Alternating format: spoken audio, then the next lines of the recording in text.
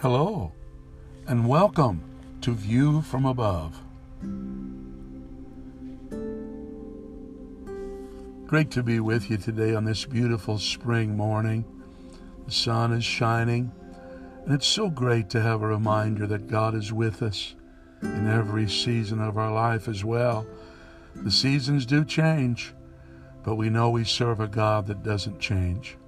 Something that's been on my heart lately is from 1 Samuel chapter 17, verse number 29. David, as he was facing Goliath, he says these words, "What have I now done? Is there not a cause?" Two questions. When we think about David and his profile, a young man that was chosen very young to be the king of Israel. And we know that David was a man that was faced with certain struggles in his life later in life. But here he is, just a lad. He stands before a giant whose name is Goliath.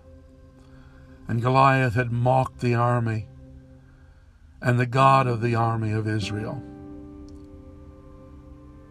Now, it seems like there might be those around David in this particular setting that don't care very much for the fact that Goliath is intimidating and trying to manipulate the armies of God. And even though they didn't like it, it seems that no one was willing to stand up and face this giant bully that was verbally abusing and mocking the God of Israel. Well, that is, except for a young shepherd boy. And he's the character of our study today. It's David. And he answered with a call of his own that stated the words in our scripture this morning. He asked, "Is there not a cause?" David against a giant. The mismatch is so striking that it's even made its way into the language of secular literature. We have our David and Goliath times that even our world recognizes as a fantastic story. But so many times what's left out of the story is the thing that gave David the strength, that gave him the endurance, the courage to stand against such a mighty force that was threatening his people and his God.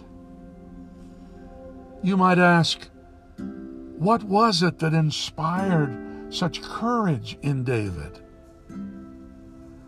What caused him to push forward and march right into the enemy's face when everyone else seemed to be in the background?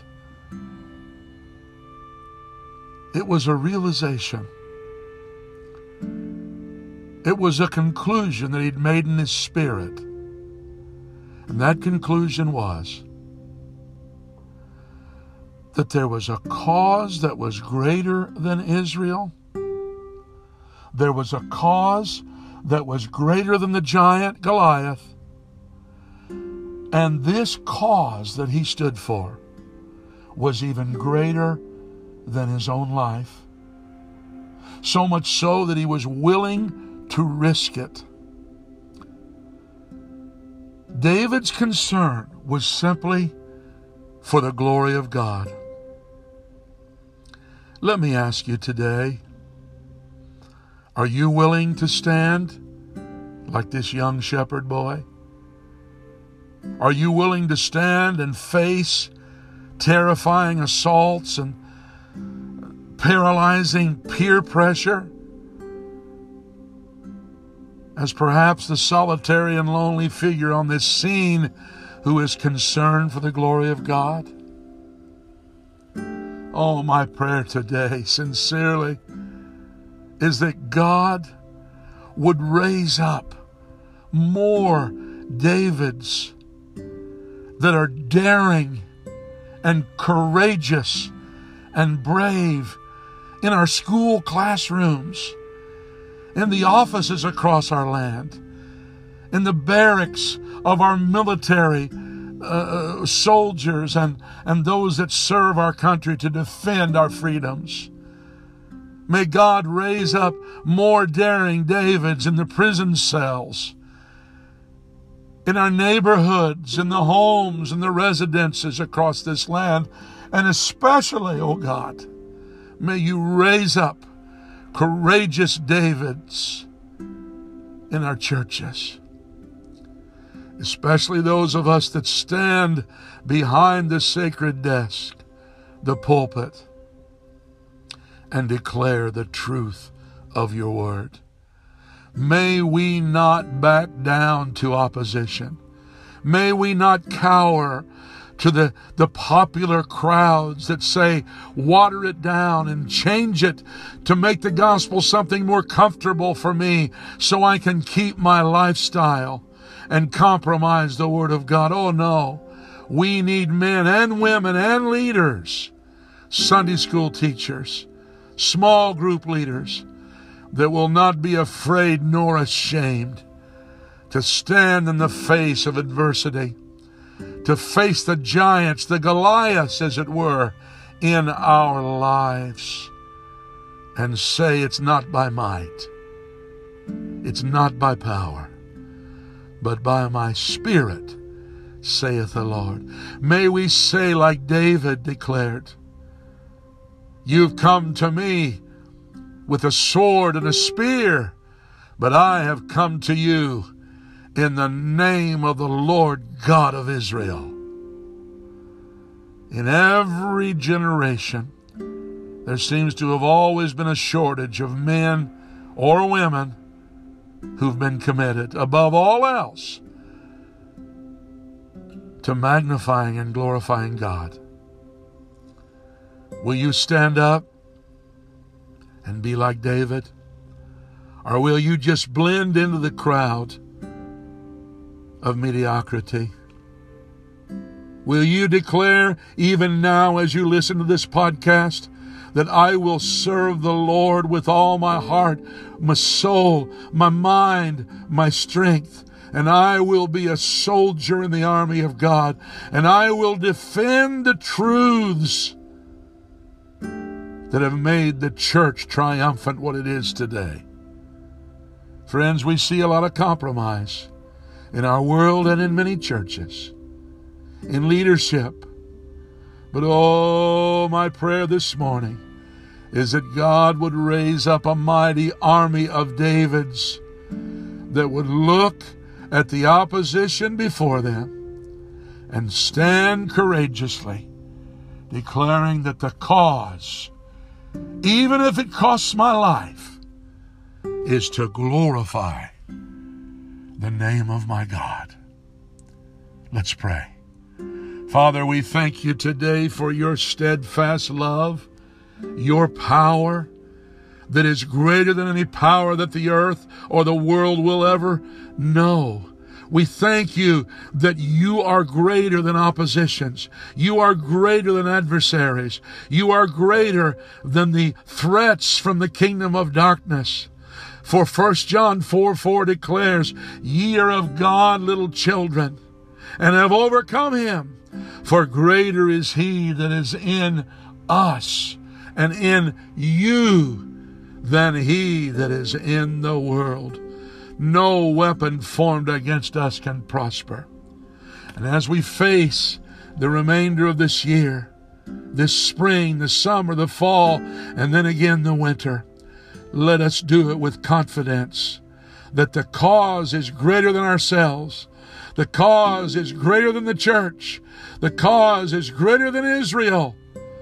The cause that we have and that we hold in our hearts is to give glory to you in all things of our lives.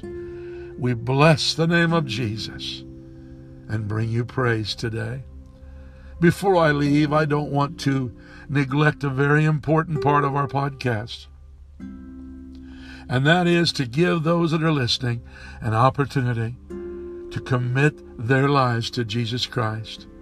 I'm talking to some of you today that have just tuned in and listened to this story of courage and facing opposition, and you might be facing many oppositions in your life. There may be giants in your pathway that yell out threats to you and threaten the church and threaten that the God that you serve is weak and powerless. But today I want you to know He longs to come into your heart and redeem you. You know, Jesus is our kinsman redeemer. He comes to fight for us. He will allow us to see victory in every area of our lives if we'll simply trust Him. Would you pray with me if you have a heart that is reaching out for God right now, that you want to receive His gift of eternal life? Come on, speak these words and phrases just simply with me, one phrase at a time. Dear Jesus, I come to you a sinner. I know I can't save myself. I believe that you died upon the cross for me, and that the blood that you shed will cover my sin. And I plead the blood right now upon my life. I ask you to forgive me of all iniquity, all transgression, all disobedience. And I confess that Jesus Christ is Lord. And I receive you, Lord Jesus, into my life. And I give you all that I am. I pray that you would be with me the days of my life from this day forward. Protect me and my family. Give me wisdom as I walk in you. And may I learn to grow in grace and the knowledge of our Lord and Savior Jesus Christ. To Him be glory both now and forever. Hallelujah. If you did that, you're welcome to write comments to me and let me know, and I'll be praying for you if you let me know that you gave your life to Jesus. I'm Pastor Greg, and I just want to thank you for joining us today for View from Above. Stay tuned for more podcasts as the weeks and months go by that will strengthen your spirit. God bless you. Have a wonderful day, and win those battles by the mighty power of God's Spirit. Amen.